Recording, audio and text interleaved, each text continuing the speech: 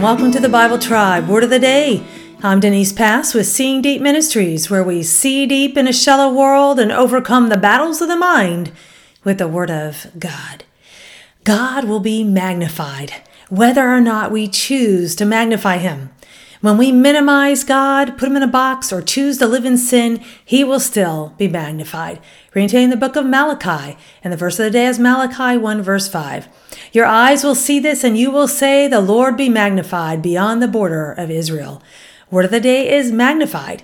It is the Hebrew word gaw-dal. It means to make great, glorify, or to honor. Malachi spoke to the exiles some 100 years after their initial return, after the days of Zechariah and Haggai. Malachi served God either at the time of Nehemiah or immediately afterward.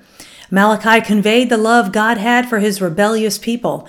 The Enduring Word commentary said, by now the temple was rebuilt, sacrifices and feasts had resumed, but the dramatic promises of the prophets like Haggai and Zechariah were still far from fulfillment.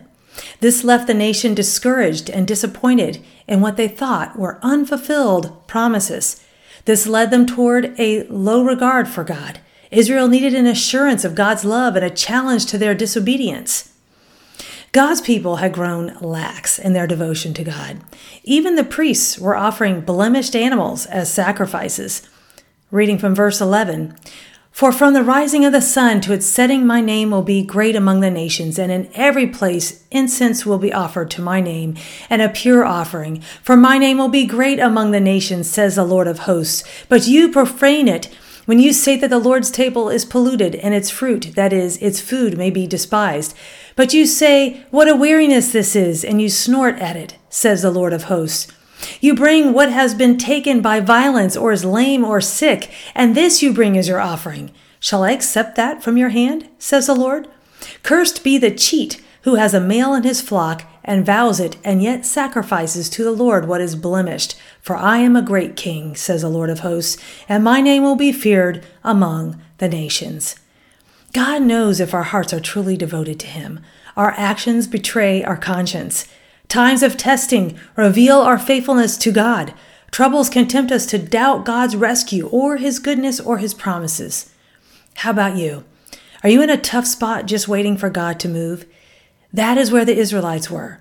But as they waited, they were in rebellion against God rather than positioning themselves for God's favor through obedience. God knows when we fake our devotion. Walking with God is not a fake it till you make it. God wants our hearts and a relationship with Him, not lukewarm rote religious acts. Examine your ways and your thoughts to see if they are pleasing to God. God knows when we fake our devotion. Walking with God is not a fake it till you make it. Go with God and His precious word, friends. Join us tomorrow in the book of Psalms.